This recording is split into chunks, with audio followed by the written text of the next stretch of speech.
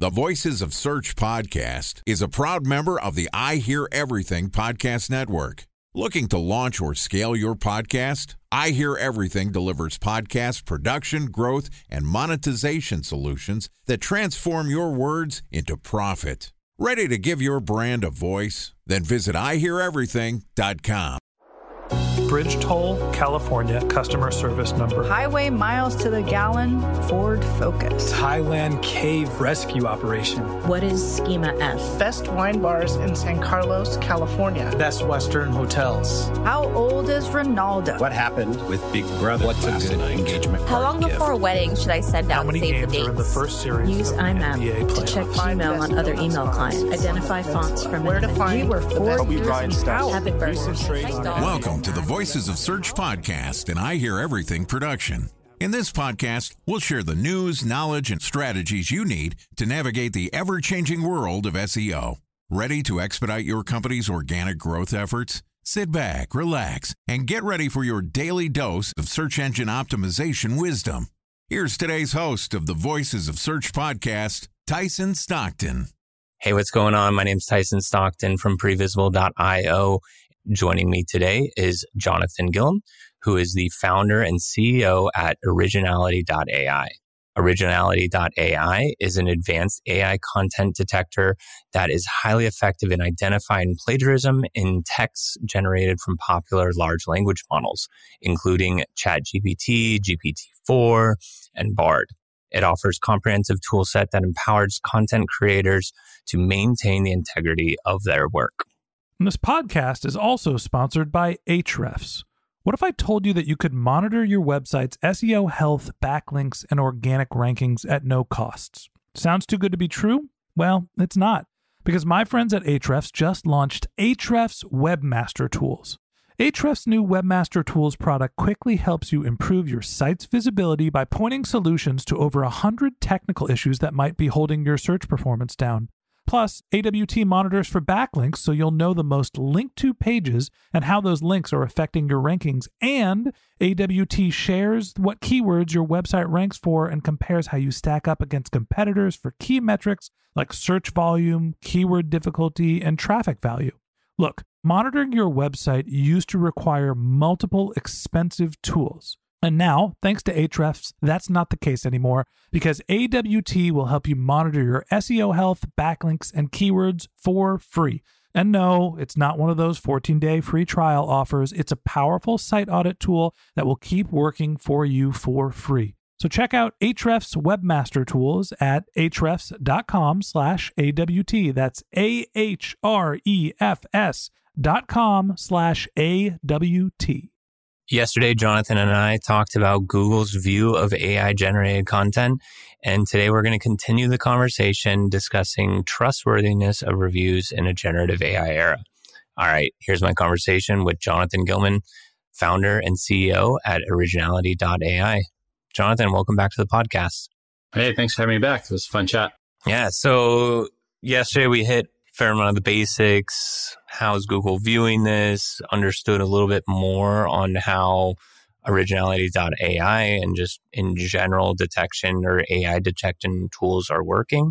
But today we're going to dive a little bit more into like some specific aspects or more of how generative AI is playing into different spaces of SEO. And to start us off, like trustworthiness of reviews. Like, what are you seeing or what have you found in looking at as generative AI is becoming more and more adopted? Like, how is that playing into and having an impact in the review sector?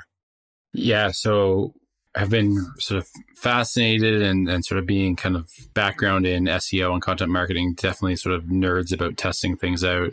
And it's been really sort of interesting to use our technology around identifying if content is AI or human created, and then exploring where generative AI is impacting the world. So where is it being used? Is it being used in Hollywood writers? Is it being used in reviews?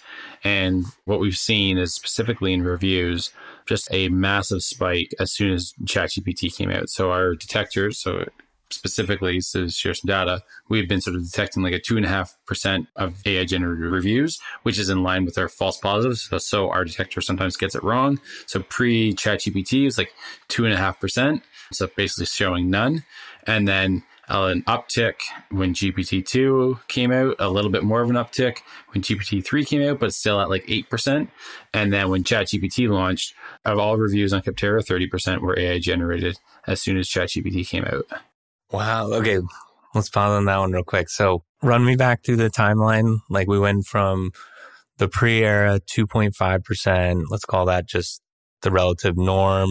And then what were the stages? Because I mean, I don't know, if I was to guess this, I was going to probably say maybe 15, 20%. Like to me, like 30% already seems like fairly steep. Like not that I'm surprised it's being used in this case, but more of that it's just already reached that threshold. Yeah, it's a pretty steep incline. Very steep incline. I would have said the same thing that you said, where I would expect an incline. That's not what we saw. We saw an immediate step change to peak usage. So we went from, and this was across 30,000 review data set that we got going back 5 years. And so it went to 10%. GPT-2 to GPT-3 had about 10% usage. After GPT-3 came out, it slowly increased. And I think that is a function of sort of Jasper becoming more popular. And some of these writing tools, they needed to connect into the API and then market. And none of them ever had like some massive successes, but none of them had this sort of the global adoption, virality, free usage that ChatGPT had. And so it's sort of pre-ChatGPT, the highest month was around 15%. And then immediately after ChatGPT was released, it jumped in November to 30, and then December to 36. And then the highest, and it's come back down the last few months, but the highest was in like a April timing at 37.5% of all reviews on the site were AI generated, or suspected of being AI generated reviews. Any theories? Like, I mean, I don't know, maybe it's like speculatory in nature, but you said there was a little bit of kind of like a lull or like a softening or a decrease in that. Like, any ideas of why or where that would have came from? Yeah, I wonder if, I don't know if sites are responding. And we've seen this with some other review sites where others, the sort of immediate spike, and then there's been a bit of a decline. I don't know that answer. Could be that the sites are trying to combat it. There's sort of a 2 to 3 times higher probability that a extreme review is AI generated compared to a average review. So a 2 to 4 star is less likely to be AI generated than a 1 star or a 5 star, which is sort of interesting. But what would lead to the lull? I don't know yet. We're still playing. Yeah, I mean, obviously it's just guess on my side or hypothesis of this. But I mean, to me, I would see the risk of these review sites having that high margin. I mean, even settling back here at 37 seems really aggressive because, again, back from our conversation yesterday, what validity, what value, like what does that offer the end user if so many of these reviews are not genuine or not actual reviews? Not to say everyone's review should be taken with a lot of weight.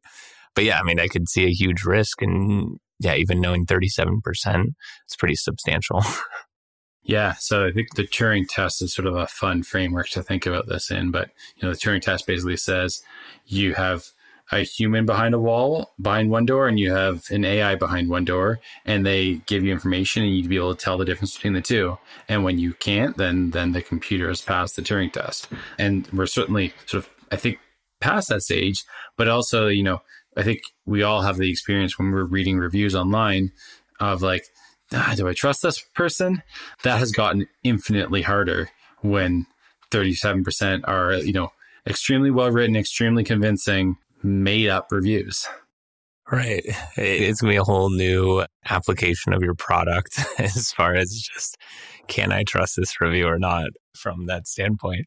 Have you done any other studies? Like what else are you seeing on like the application and how the world is, viewing this? Yeah. So one that was interesting was looking at Hollywood writers, seeing if they were using generative AI, especially during the strike. They were not. That was sort of interesting, but not, from an SEO standpoint, not super relevant. One thing that we've been looking at a lot is the AI bots and how publishers are responding to AI bots. So what we've looked at is OpenAI's bot, GPT bot. Google has launched Google Extended, which is their bot that is being used to scrape the web to train their AI model. And then the Common Crawl bot, which is building a data set that is used by the majority of LLM developers. And so what we've seen is in the 2 months that since OpenAI came out announcing how to block their GPT bot, which scrapes your websites and then consumes that information to train their LLM, we've seen about 25-27% of the top 1,000 websites blocking the OpenAI's bot, which is interesting because it opens up sort of a question for SEOs to answer on blocking your IP from being used without you being compensated versus what about if ChatGPT continues to sort of thrive, what about you're now excluded from a traffic source? And that's why we're seeing, I think, Google Extended blocked at a lower frequency than GPT bot. I would assume that, early stages, and it'll be interesting to see how OpenAI progresses from this standpoint. But yeah, I feel like there has been a little bit more of an effort on Google's side, at least like within the SGE experience, of getting some attribution of like the sources from it. A couple just kind of follow-up questions on the study. Now that 27%, is that blocking the entire site or blocking just like a directory? Like would a partial, like, hey, we don't want it looking in this one directory, would that still count in the 27, or like where does that lie? Yeah, so those 27 are full blocking, and the majority are either blocking all or blocking none. And we saw almost none that are doing partial blocking of the bots. And they've communicated themselves that they will not crawl anything behind a paywall. Time for a 1-minute break to hear from our sponsor, Previsible. So you're looking for SEO help, and you got a couple of options. You could start replying to spam from agencies that claim they can get you to rank #1 on Google. You can pay an hourly rate for a consultant who will inevitably nickel and dime you with hourly charges. Or you can work with a cookie-cutter agency to quickly launch a strategy-less project with low success rate. None of those sound very good, now do they? Well, that's where Previsible's integrated consulting model comes in. Previsible draws from a collective 40 years of SEO and digital marketing experience to unlock your organic growth opportunities.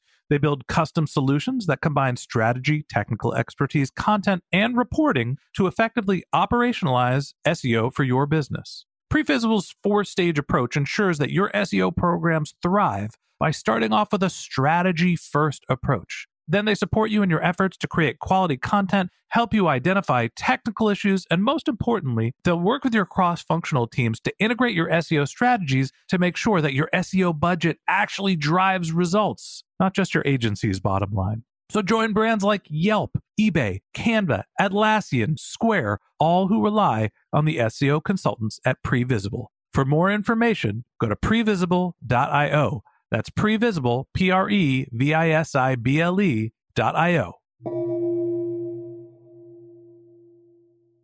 Okay, I guess I could have some of the partial block. I would assume there would have been more partial, like a blanket, I'm not going to let it crawl, like seems, rather extreme. I guess depending on your business, but I think it's partially the tool too. Like, robots.txt has been around for 20, 30 years. And that's the technology that is still being used to sort of request. Because there's no block, like in the method of blocking, there's no rule. There's definitely no law that says you can't scrape this site. The robots.txt, it's like a sign outside of a nightclub saying, here are the people that are not allowed to come in, yet there's no bouncer, no lock. It's just like, please don't come in. Yeah, it's like giving that directive, which is also kind of crazy that it is still just a TXT file. It's like, how do you create this? Just pull it up and upload and you're good. Yeah, it's pretty wild. And then another clarification question in the study. So you said top 1,000, is that sorted by traffic? What's kind of like the ranking for that? Yeah, by organic traffic. Similar to like a bunch of websites out there have lists. Our list came from dataforseo.com has a top 1,000 list that's focused around the sites by traffic. And the 27%, again, that was for OpenAI, or that was also for Google's? As of 2 months after GPT bot came out, There had been already before that, about 5% had been blocking Common Crawl before GPT-Bot came out. GPT-Bot came out, announced it, sort of made more people aware that this was a thing that they should be thinking about doing or evaluating the pros and cons. 27% have, after 2 months of it being live, had blocked the GPT-Bot. Common Crawl had gone from 5% being blocked to 15% being blocked. Anthropic hasn't come out with any communication about the name of their bot, but some people have sort of looked at the logs and found the name of the bot. And so then now there's like 5% of people are sort of like, maybe they'll listen. Yeah, just like a hope and a prayer. Yeah.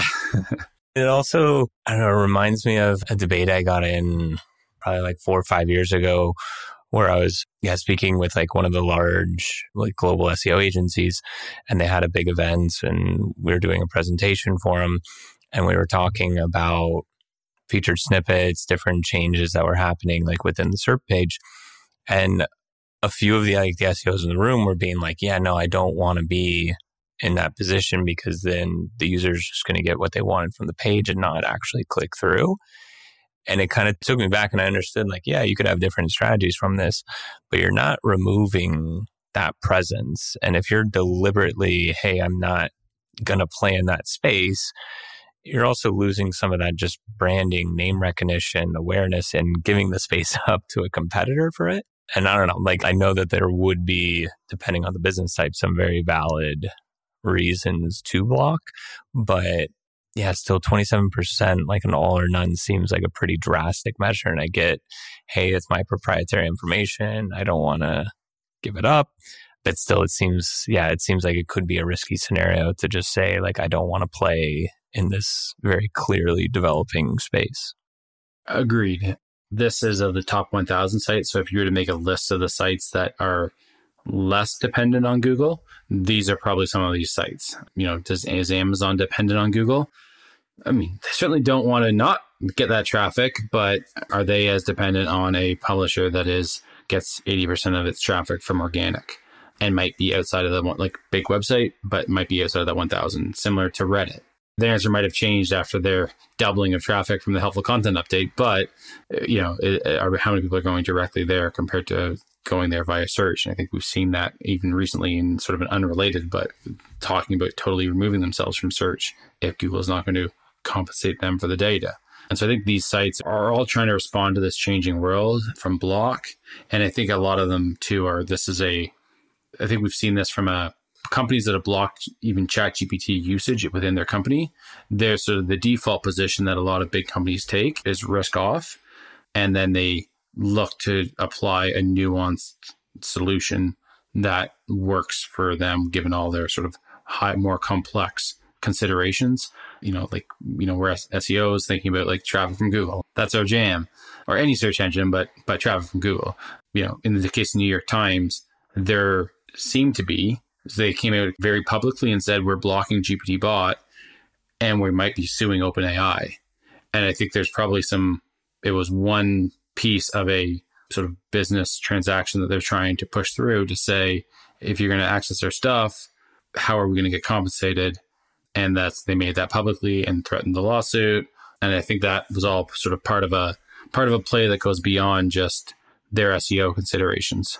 It's a great point too that you made on the sample set for this, like being the top 1,000. Like, I think that's an excellent point. I'm sure if you took a different subset or like a random selection of URLs, you're going to see a very, very lower piece on it. And yeah, I mean, it is interesting, and I see both sides on the perspective of it. Assuming OpenAI seems a little aggressive, but I don't know. I mean, I guess New York Times is an interesting one too, because to me, it still kind of baffles me when you click on an article within the SERP and then you go to the New York Times and then most of the article is blocked behind the paywall and it's still like a top ranking like article. And it's like, to me, it's like, well, that's not a great experience. This was not a very helpful experience. Yeah. Yeah. It's like, well, great. I read the top and then realized I couldn't read the rest. But anyways, digress on a separate topic. Any other kind of final thoughts or things that you'd like to share in regards to this with the listeners? It's an interesting time. If anyone has any interesting questions that they want to sort of use AI detection technology to help answer, we are always eager to participate in studies, participate in sort of a deep dive into understanding how generative AI is impacting the world, and especially the world that we care about, which is sort of SEO, content marketing, web publishing. So yeah, we're always eager to geek out with people on this topic. Excellent. And with that wraps up this episode of the Voice of Search podcast. Thanks again to Jonathan Gillham, founder and CEO at Originality.AI, for joining us. If you'd like to get in touch with Jonathan, you can find a link to his LinkedIn profile in our show notes, or you can visit his company's website at Originality.AI. Okay. Thanks to Tyson Stockton, our guest host. If you'd like to get in touch with Tyson, you could find a link to their LinkedIn profile in our show notes. You can contact them on Twitter. Tyson's handle is Tyson_Stockton. Or if your team is interested in SEO consulting or organizational education, you can always head to their company's website, which is previsible.io. That's previsible.io. And a special thanks to Previsible for sponsoring this podcast. If you're looking for support with all of your SEO needs, Previsible's integrated consulting model is there for you. They draw on a collective 40 years of SEO and digital marketing experience to help you unlock your organic search and growth opportunities. So join brands like Yelp, eBay, Canva, Atlassian, and Square, all who rely on SEO consultants at Previsible. For more information, go to previsible.io. That's previsible.io. And a special thanks to Ahrefs for sponsoring this podcast. Monitoring your website used to require multiple expensive tools, but that's not the case anymore thanks to Ahrefs, because they just launched their Ahrefs Webmaster Tools product, which monitors your SEO health, helps you keep track of your backlinks, and gives you the insight into what keywords are performing for free. So check out Ahrefs Webmaster Tools at ahrefs.com/AWT. That's Ahrefs, ahrefs.com/AWT. Just one more link in our show notes I'd like to tell you about. If you didn't have a chance to take notes while you were listening to this podcast, head over to voicesofsearch.com, where we have summaries of all of our episodes and contact information for our guests. You can also subscribe to our weekly newsletter, and you can even send us your topic suggestions or your marketing questions, which we'll answer live on our show. Of course, you can always reach out on social media. Our handle is Voices of Search on LinkedIn, Twitter, Instagram, Facebook, or you can contact me directly. My handle is Ben J. Shap, BenJShap. And if you haven't subscribed yet and you want a daily stream of SEO and content marketing insights in your podcast feed, we're going to publish an episode every day during the work week. So hit that subscribe button in your podcast app, and we'll be back in your feed tomorrow morning. All right, that's it for today. But until next time, remember, the answers are always in the data.